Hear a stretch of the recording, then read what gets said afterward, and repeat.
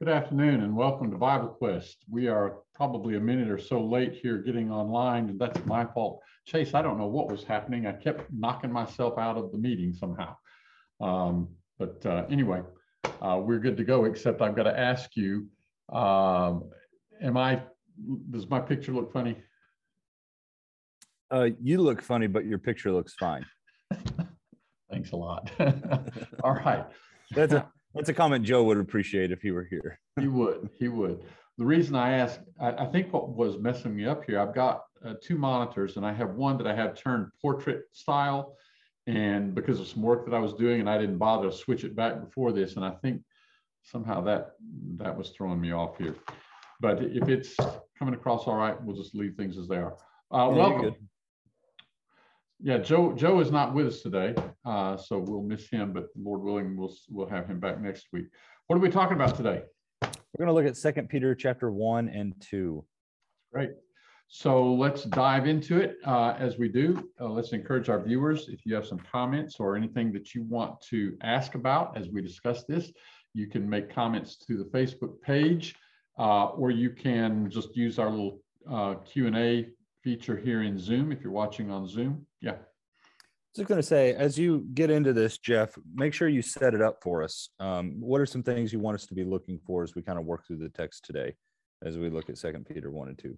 Yeah, we're going to be looking at the idea that there are people out there who are going to claim to be preachers, teachers of God's word, and really they're just creatures. Exactly. They're not everybody who professes Christ is really sincere, and there are a lot of people out there who are telling people what they want to hear, and Peter's going to address some of that. But that's really in chapter 2. We're going to start in chapter 1. As we do so, Pat says Freudian slip. As we do so, let's you're going to be monitoring, I guess, the comments on the Facebook page. Yep, I'm watching Facebook, and I can watch the chat feature here and the comments that may come in on the Zoom window. If you see something there that I missed, let me know. All right, hey, you know what? Let's read. We don't have a lot, so let's read a little bit. I'm going to read the first 11 verses just straight through. And I'm reading from an older translation. It's the American Standard. Chase, you're looking at the ESV or the New American Standard? New American Standard Bible. So if there's something that jumps out at you as being significantly different or interestingly different as I read through this, call it to our attention afterwards, and let's go back and take a look at it, or you can jump in the middle of it if you want. That sounds good. Ready? Yep. 2 Peter chapter 1, starting in verse 1. Simon Peter, a servant and apostle of Jesus Christ, to them that have obtained a like precious faith with us in the righteousness of our God and the Savior Jesus Christ. Grace to you and peace be multiplied in the knowledge of God and of Jesus our Lord, seeing that his divine power hath granted unto us all things that pertain unto life and godliness, through the knowledge of him that called us by his own glory and virtue, whereby he hath granted unto us his precious and exceeding great promises, that through these ye may become partakers of the divine nature, having escaped from the corruption that is in the world by lust. I'm going to pause right there, Chase. That phrase, having escaped from the corruption that is in the world by lust, we're going to come back to that when we get down into chapter 2. Sounds good. Peter's writing to his audience, look, you've escaped this corruption in the world, and this corruption is there by lust, by man's own desires. You've escaped that. All right, we'll come back to that. Verse 5, yea, and for this very cause, adding on your part all diligence, in your faith supply virtue, and in your virtue knowledge, and in your knowledge self-control, and in your self-control patience, and in your patience godliness, and in your godliness brotherly kindness, and in your brotherly kindness love. For if these things are yours and abound, they make you to be not idle nor unfruitful unto the knowledge of our Lord Jesus Christ. For he that lacketh these things is blind, seeing only what is near, having forgotten the cleansing from his old sins. Wherefore, brethren, give the more diligence to make your calling and election sure. For if you do these things, you shall never stumble. For thus shall be richly supplied unto you the entrance into the eternal kingdom of our Lord and Savior Jesus Christ. All right, first of all, any translation things that... Yeah, could you read your verse 10 again? Wherefore, brethren, give the more diligence to make your calling and election sure. For if you do these things, you shall never stumble. Okay, so mine says, therefore, brethren, be all the more diligent to make certain about his calling and choosing you. For as long as you practice these things, you will never stumble. I'd never thought about election versus choosing. That's a good synonym I hadn't thought about. Yeah, it really is. And you know what? Maybe that's a point just to make here for a moment. You know, when we have political elections, we are choosing a person to represent us in Congress or a person to be president. We're making a choice. And God has made a choice. Just, you know, while we're on that, let's just flip back to Ephesians chapter 1, where it says in verse 3, blessed be the God and Father of our Lord Jesus Christ, who has blessed us with every spiritual blessing in the heavenly places in Christ, even as he chose us in him before the foundation of the world, that we should be holy and without blemish before him in love. In Christ, God has chosen a people. He's chosen those who are in Christ and by the blood of Christ made holy. And so our election, our being chosen, it's not that God has looked down and arbitrarily said, well, I'll take Chase and not Joe because Joe didn't make the program this week. No, it's that God has said, I'm going to take out a people for me. You know, Chase, what people did God choose out in the Old Testament? He chose the Jewish nation. He called Abraham out of his homeland, out of his country land, to go to a land that God would show him.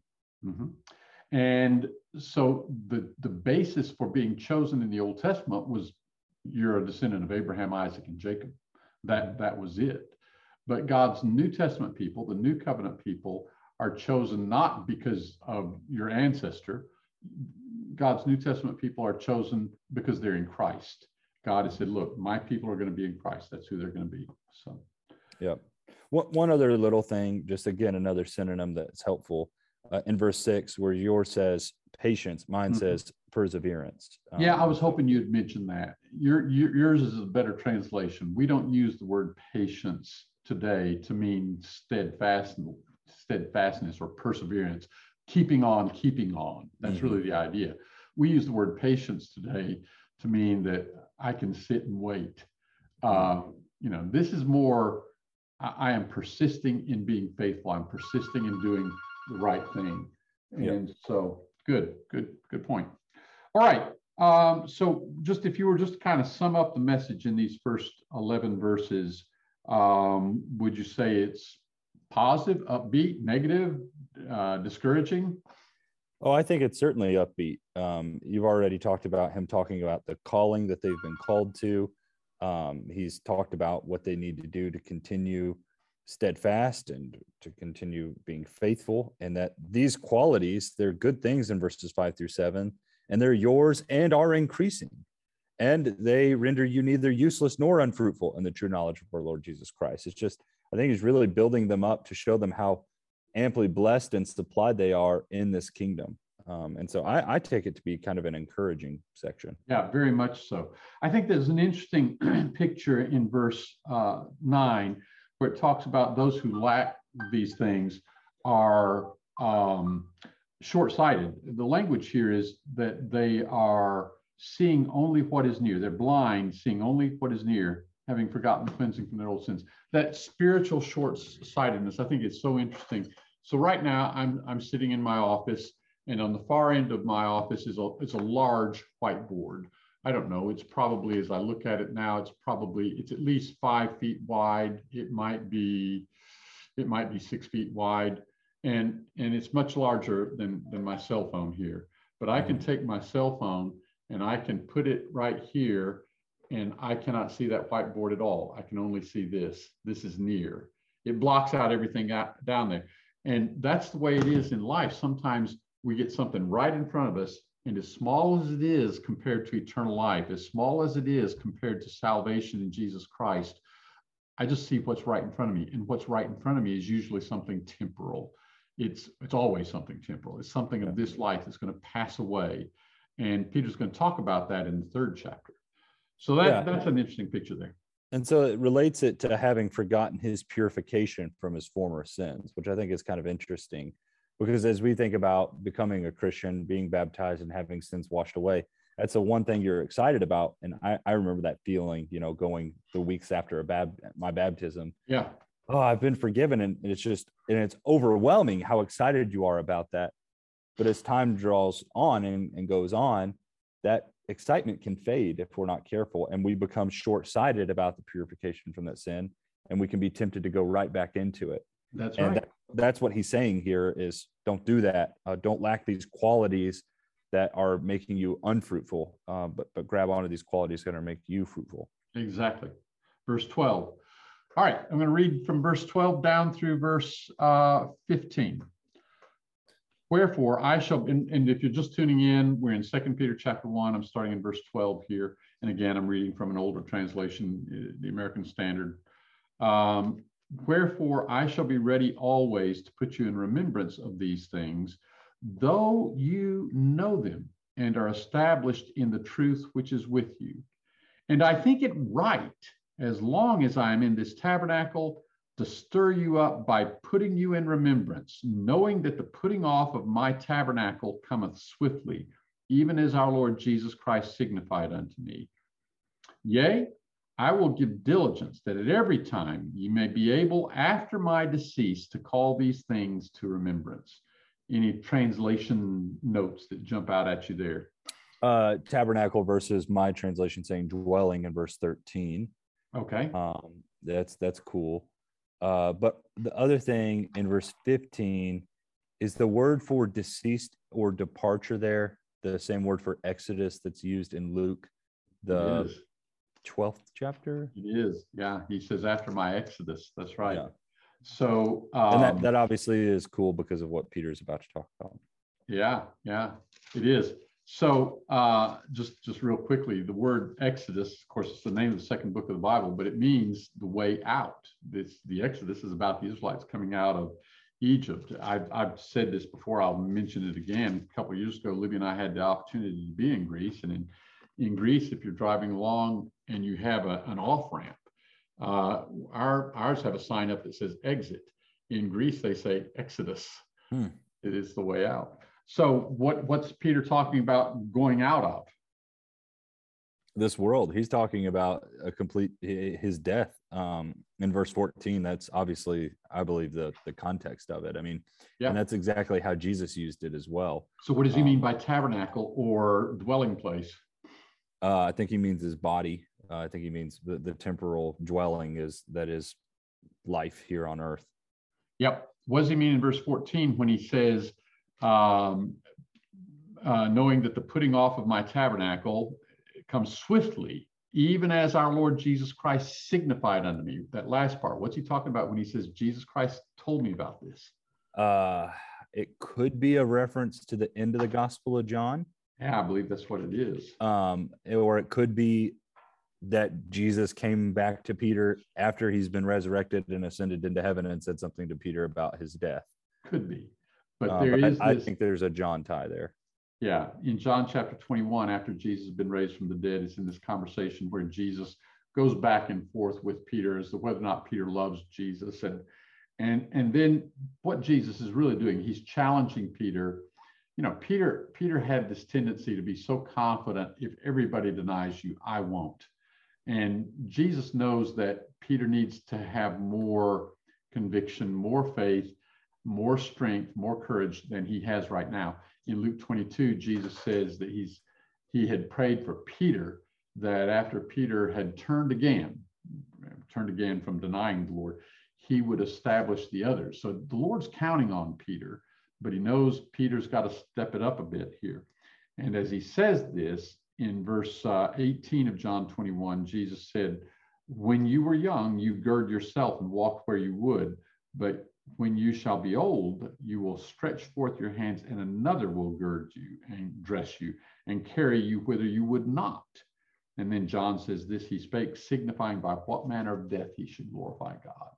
Mm-hmm. And in fact, Peter, apparently, according to what we're told by writers after the New Testament was written, Peter was, in fact, put to death. There are some people who I think are somewhat insistent Peter never went to Rome, but the indications are that he did, and that he was put to death in Rome under Nero, much as Paul was. All right, so Peter is saying to these folks, look, I'm going to be leaving soon, my exodus.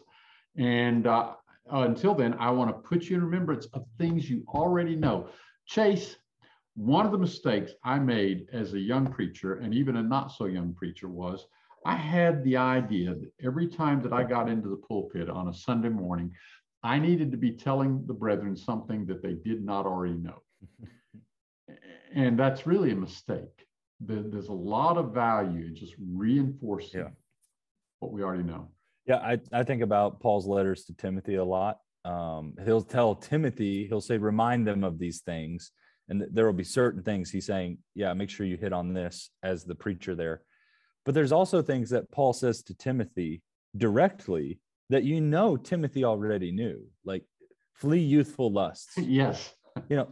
Timothy didn't need Paul to tell him this new thing that he had never heard before. Timothy knew that, but Paul knew it was important to remind Timothy, hey, you're a young man. There are some youthful, sinful things out there that are going to tempt you. Stay away from them. And that really is powerful to me, that there are reminders for things we think are so obvious, but we need them. So I agree. I think Peter, he's doing the same thing for these brethren, and we shouldn't be surprised if our preacher gets up on Sunday morning and is preaching that same lesson you heard a year ago. Well, it's likely because it's something that needs to be hit on regularly. Yeah. Put it this way about Timothy. Timothy didn't need Paul to tell him that so that Timothy would know it. Timothy needed Paul to tell him that so that it would be strengthened within Timothy's resolve, so that Peter be reminded of it. There are a lot of things we know, but again, we start looking at what's near and get focused on our lust or what we want, and the things that we know fade into the background. It doesn't hurt to have that constant reminder. All right. Chase, you and I have both working with young men. We know young men sometimes who get caught up in pornography. It's one of the things that's just, talk about epidemics. It's a pandemic. Mm-hmm. And one of the things that I'm sure you found you have to do when working with somebody who's caught up in it, they know it's wrong. That's not the problem. But just day in, day out, you can have a conversation with them, a text message, phone call. Remember, focus. Don't make the mistake. Don't set yourself up. Don't go into a situation, go someplace online where it's going to be 2 steps from what you don't want to be in. So reminders are helpful. Yeah, amen. All right. So he says, I'm reminding you things, and I don't feel bad about reminding you things. I'm going to keep reminding you things you already know. And then he says this, starting in verse 16, for we did not follow cunningly devised fables when we made known unto you the power and coming of our Lord Jesus Christ, but we were eyewitnesses of his majesty. So what Peter's affirming here is what we told you, what I'm reminding of you is important because we didn't make it up, nor was it just some fable that we believed in falsely. It was the truth. It was reality. We had these things confirmed to us. He and 2 others had these things confirmed when they were eyewitnesses of his majesty. And here, what in particular is Peter referring to? In verse 17, he's referring to the transfiguration, the Jesus being, as white as anything that has ever been whitened, and the glory that was radiating off of Jesus on the Mount of Transfiguration. So, which is something that happened in Jesus' lifetime while Peter was and the other apostles were being trained by Jesus. 3 of them, Peter, James, and John, in Matthew the 17th chapter, and Mark the 9th chapter, Mark 9, yep. Mark 9. They are taken up into a mountain with Jesus. And what all happens there? Yeah, so there's Jesus up there, but then there's also Moses and Elijah that are on this mountain with Jesus. And Mark's gospel records for us that Jesus is kind of glowing and it's just really, really brightened. And Peter, James, and John are there, like you said, and Peter doesn't know what to say. And so he says, Lord, it's good for us to be here. He got that much right. But then he says, do you want us to build a tabernacle or like a tent for the three of you? One for you, one for Moses, one for Elijah. Yeah. And what's really interesting, at least now that I'm thinking about it, I need to go back and look. I don't think anyone answers Peter. Like, I think it's at that point that God comes out of the heavens and says, yeah, the voice out of heaven is the answer. Yeah, this is my beloved son in whom I'm well pleased. Listen to him. And it's supposed to shut Peter up. You know, you've got it all wrong. And especially Mark's gospel, everything up into the point in Mark's gospel, Peter and the rest of the apostles, they still have no idea who Jesus is. They think that they know who he is, but they keep getting knocked back down on their butt because they don't understand who he is. And this is God coming in saying, he's not Moses, he's not Elijah, he's not one of the prophets. He's my son, and you need to listen to him. You need to prioritize listening to him. And so Jesus even warns them after that not to tell anyone about this until after his departure or after he's been raised. And this is Peter bringing it up again. Yeah, and if you think about it, the two people who appear with Jesus, Moses and Elijah, they represent the Old Testament revelation.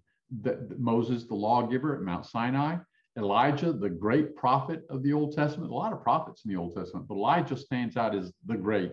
And so here you have these two, and then Peter treats Jesus as if he's just their peer. Right.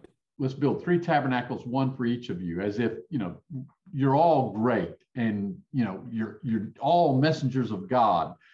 And the voice coming out of heaven is saying, this is my beloved son, hear him. In other words, Peter, you don't realize how exalted Jesus is above these two. We're not going to build 3 tabernacles, one for each, and treat them as equals. You listen to Jesus. Mm-hmm. He is the one that Moses and Elijah were anticipating. He's not their peer. But it's funny, you mentioned this. Peter said what he said, and Mark says it, why he said it. He knew not what to answer. They were so afraid. He said what he said because he didn't know what to say. Yeah. You know, when you don't know what to say, what's the best thing to say? Nothing. Nothing. Yeah. Pat mentions this is another verse teaching we're not old. We are not Old Testament law. And I think it means we're not under the Old Testament law anymore. You know, in the first chapter of Hebrews, there's this idea that God has spoken in lots of ways to lots of people, but now he's spoken through his son. And there's a contrast made. The Old Testament prophets spoke being guided by the angels, particularly the law was given through angels. But now God speaks through his son, and the writer of Hebrews makes the argument Jesus is greater than the angels. Therefore, we need to give more earnest heed to the things Jesus said. Not that we ignore the Old Testament. The Old Testament is tremendously valuable to study. I don't think we can truly understand the work of Jesus and the gospel of Jesus Christ fully unless we have a good foundation in the Old Testament. Yeah. But the ultimate message is the gospel of Jesus Christ. And I mean, what Peter really learned on that day, and I don't know if he fully understood what he was learning that day, but I think gets it now, is that Jesus's words are the ones that need to be prioritized over everything else, even over some of the things that Moses and Elijah were saying. Jesus's words need to be prioritized and understood and listened to. And that point is really important for Peter to learn, because it's the same exact thing he's going to tell these people at the end of chapter 1 and into chapter 2. Yeah. That the only voice you need to be listening to is Jesus Christ. That's who you need to pay attention to and listen up to. So he said, and it's funny now that Peter, because this was kind of an embarrassing incident in Peter's life, the transfiguration was, when he speaks up and he puts them all on equal footing, and then he kind of gets called out from heaven as, Peter, you're missing the point. And so now Peter refers to that, but what Peter ultimately took away from it was what he says in verse 19. We have the word of prophecy made more sure. When that happened, yeah, he could have been embarrassed that he got called out, but what he took away from it was, hey, this Jesus I've had validated. The voices come from heaven. And so the prophets that anticipated Jesus, their word is now confirmed. And so he goes on and he says in verse 19, whereunto you do well that you take heed as unto a lamp shining in a dark place until the day dawn and the day star rise in your hearts. Knowing this first, that no prophecy of Scripture is a private interpretation. For no prophecy ever came by the will of man, but men spake from God, being moved by the Holy Spirit. Connect that with what he started out in this paragraph saying. We didn't follow cunningly devised fables. This was not just myths. What we were following was the fulfillment of Old Testament prophecies that were from God. Those are not prophecies people wrote down, just writing their own ideas about some vague vision they had. They were moved by the Holy Spirit to write what they wrote. Mm-hmm. Yep. Right. No, that's right. Okay. So having said that, then he is now going to introduce the thought that I want to leave with our audience. And that is, but you know what?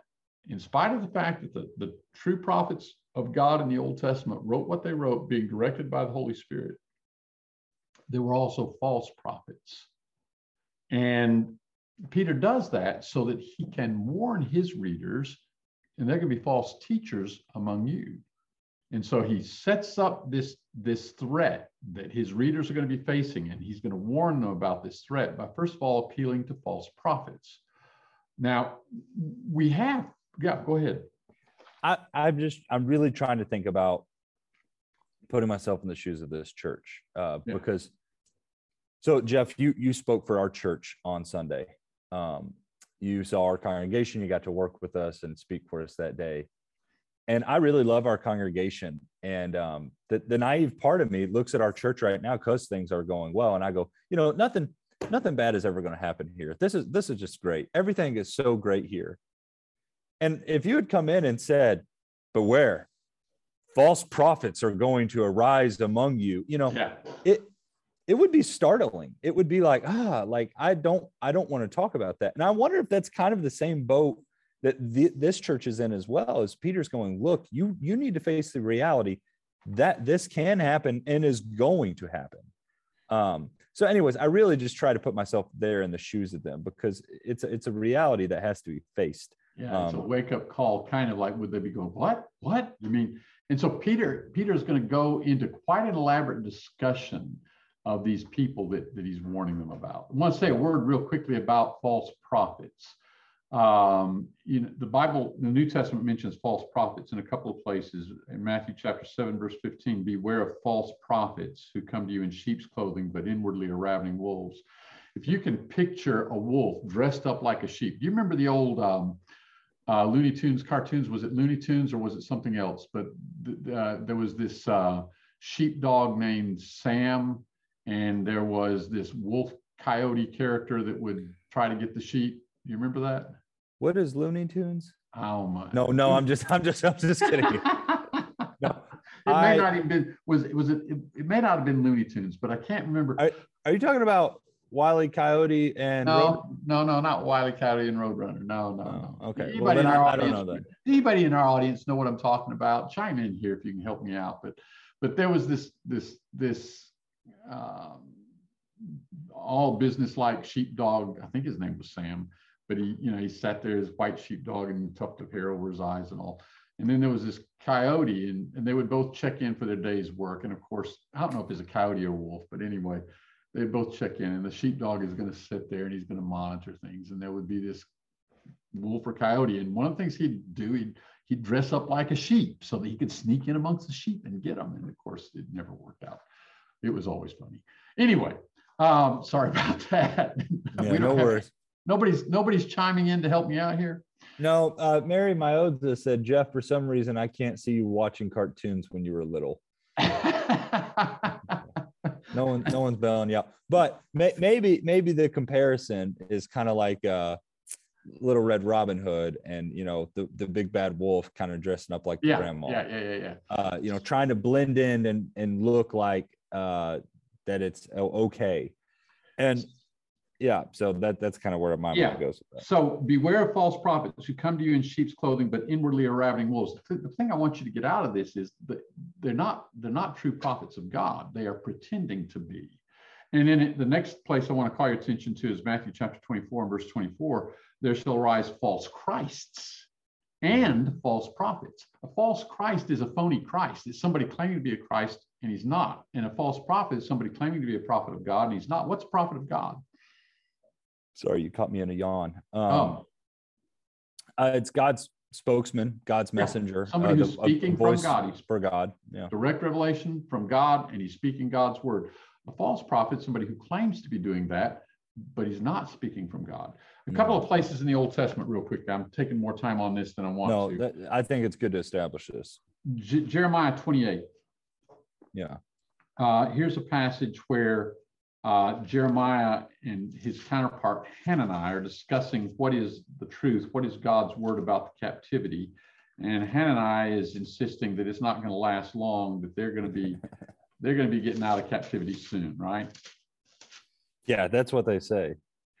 So, and he claims to be a prophet of God. And Jeremiah says in verse 15, Jeremiah the prophet said to Hananiah the prophet, "Listen now, Hananiah, the Lord has not sent you, and you've made this people trust in a lie."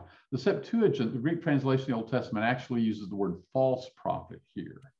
It says that Jeremiah said to Hananiah, well, actually uses, I can't remember if it uses false prophet here or not. I should reach over, but I won't take time to. But I'm confident that I remember having looked at it just recently.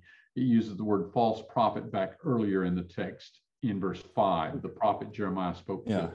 It's the false prophet. This is a guy who's claiming to be a prophet from God, but he's not. No, yeah. So you see that idea all throughout the prophets. I'm specifically thinking about the book of Micah, chapter 3, verse 5. Thus says the Lord concerning the prophets who lead my people astray. When they have something to bite with their teeth, they cry, peace. But against him who puts nothing in their mouths, they declare holy war. And so, and there's other places here. Zechariah 13, the guy who puts a hairy robe on in order to deceive and claims to have a vision from God. Again, the Septuagint calls him a false prophet. Right. So, all right. So a false prophet is somebody who's claiming to be a prophet from God, and he's not. And so now here's what's interesting. Peter is going to say there were false prophets among the people. The true prophets, they were moved by the Holy Spirit to write what they wrote. There were false prophets, and there are going to be false teachers among you. And people, I think, struggle with getting the concept here because we see two words, false and teacher, but it's one word in Greek. But it's a word that did not, at least we have no evidence of existing before Peter used it. There's no place prior to 2 Peter that you ever see the word false teacher. And it's not two words, it's one word. And it looks like Peter made it up after the paradigm of false prophet. It's clear he's comparing the two. And so basically what Peter is talking about is some guys who represent themselves as something they are not. And so let's go through 2 Peter chapter 2. And the point, the takeaway that I want people to get is, when you look around you and you see preachers on television and you see churches that claim to be Christian congregations, and you just assume they're all what they claim that they are.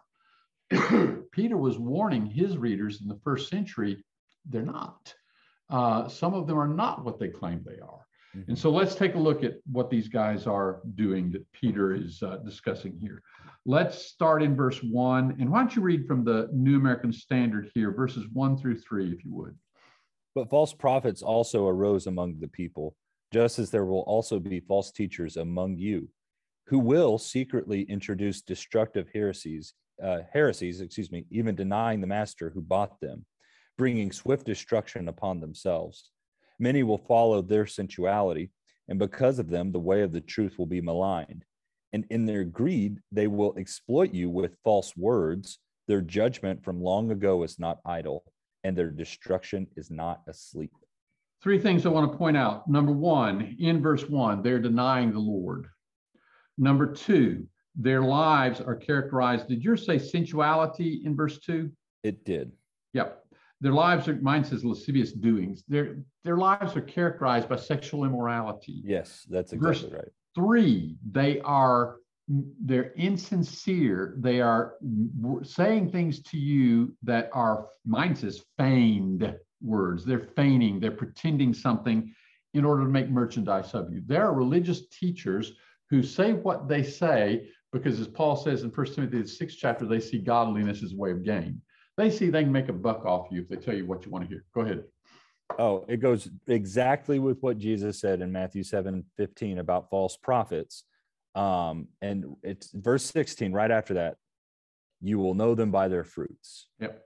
This right here, Peter is almost jumping right off of what Jesus said. You will know them by their fruits, and goes, okay, here's the fruit of a false prophet or false teacher. Look for it. Now, Peter's going to have a lot more to say about them, but before he does so, he's going to talk about the fact that the Lord's going to call these people to account. And he gives examples from the Old Testament where even angels that sinned, they're going to be condemned and judged. The world in Noah's day, God didn't spare it. Sodom and Gomorrah, God didn't spare those cities. In other words, he said, look, God has a track record. When he says he's going to bring judgment upon somebody, he does. And he talks about Lot and how he rescued Lot. And of course, Noah, he rescued Noah. And so basically he says, look, God brings condemnation. He brings judgment upon those who stand in opposition to him, but he delivers the righteous. And there's a lot that we could say about verses 4 through 9. And if there's something in particular you want to bring out there, Chase, go ahead. But that's the general point of the section. And unless there's something you want to say there, if there is, that's fine. We can take a moment. But otherwise, I want to go on to verse 10. Yeah, go right in. All right. So we get to verse 10, and he comes back to his description of these false teachers. There's an awful verse break in verse 10 too. It's what? There's awful. A bad verse break. There is. Yeah. There is. Would really be better to right in the middle of the verse there have the. So in the middle of the verse, mine says, daring, self-willed, they tremble not to rail at dignities, right? Yeah. So these are guys, well, how would you describe that? What does that mean? Daring, self-willed, they tremble not to rail at dignities. I think it's an arrogant, prideful person. Yep. Is who it's describing. Daring, when you think of someone daring, I think about Satan trying to tempt Jesus to jump off of the pinnacle of the temple. Yeah. And if Jesus had actually fallen into that's a daring person who's just constantly trying to teeter on the edge between good and evil, or life and death, or whatever have you. But they're a daring person. So that's what I think about with them. But self-willed is, I think, the bigger. That's the one I have underlined in my Bible, that they are self-willed. They're only out for themselves. Yes, good. All right. So let's get down to verse 12. These, as creatures without reason, born mere animals to be taken and destroyed, railing in matters whereof they are ignorant, shall in their destroying surely be destroyed. These are people who are destroying the faith of others. And we'll see that in more detail in a moment. And Peter's saying they're going to be destroyed themselves. Suffering wrong as the hire of wrongdoing, men that count it pleasure to revel in the daytime, spots and blemishes, reveling in mine says their deceivings, while they feast with you, having eyes full of adultery. What does that mean? Yeah, I think it just means someone that is constantly looking at women with a lustful intent. Yeah. Or men, looking for opportunities. Yeah. And that cannot cease from sin, enticing unsteadfast souls, having a heart exercised in covetousness, or yours may say greediness. Yes. This is at least the second time that he's called attention to their greed. Mm-hmm. And then he says, children of cursing, forsaking the right way, they went astray, having followed the way of Balaam, the son of Beor, who loved the hire of wrongdoing. So that old Gentile prophet, right? Yeah.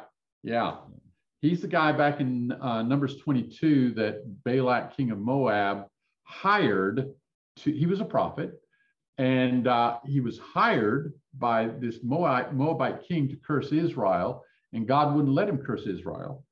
And if you don't pay attention to the rest of the story, you don't know what actually happened. What actually happened, we find out in chapter 31, is that Balaam, who could not curse Israel as Balak wanted him to, wanted to get paid. And so what he did do was he gave advice, he gave counsel to Moab, said, look, I don't have to curse them. You just send your women in there to seduce Israel, and you'll lead the Israelites right into worshiping your idols, and they'll curse themselves. And you see some of that happen back in Numbers 25. And so, so Balaam was a prophet for hire. And so Balaam gets mentioned a few times in the New Testament as an example of this sort of thing. And Peter brings him up to say, that's what these false teachers are. And so Balaam is famous because he was riding on a donkey that spoke to him, and Peter alludes to that in verse 16. But let's come back to verse 17. Read for us verse 17 and 18 and 19, if you would, Chase.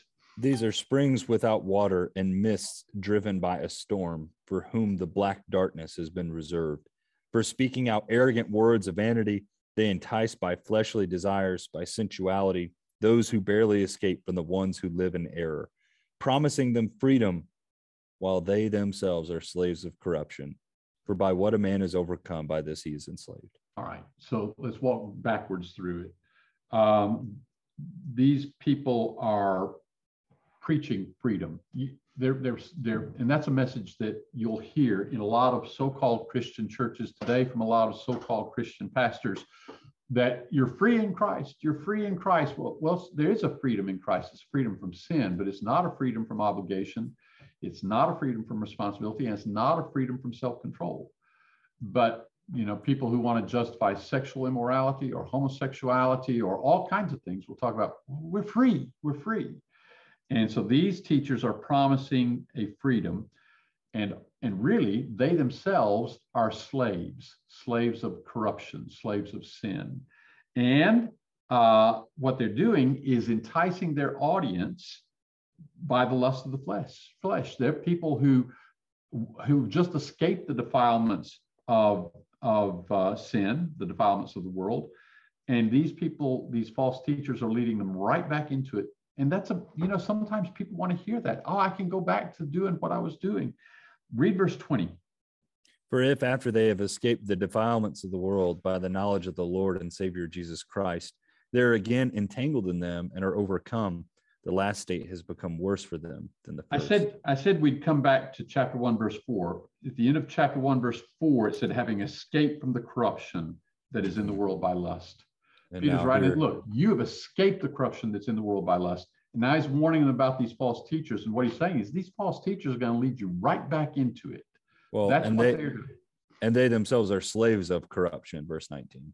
And they use great swelling words, vanity. They don't just say, hey, it's all right to go this stuff. They speak very eloquently and in a way that sounds like an orator, and is impressive and deceitful.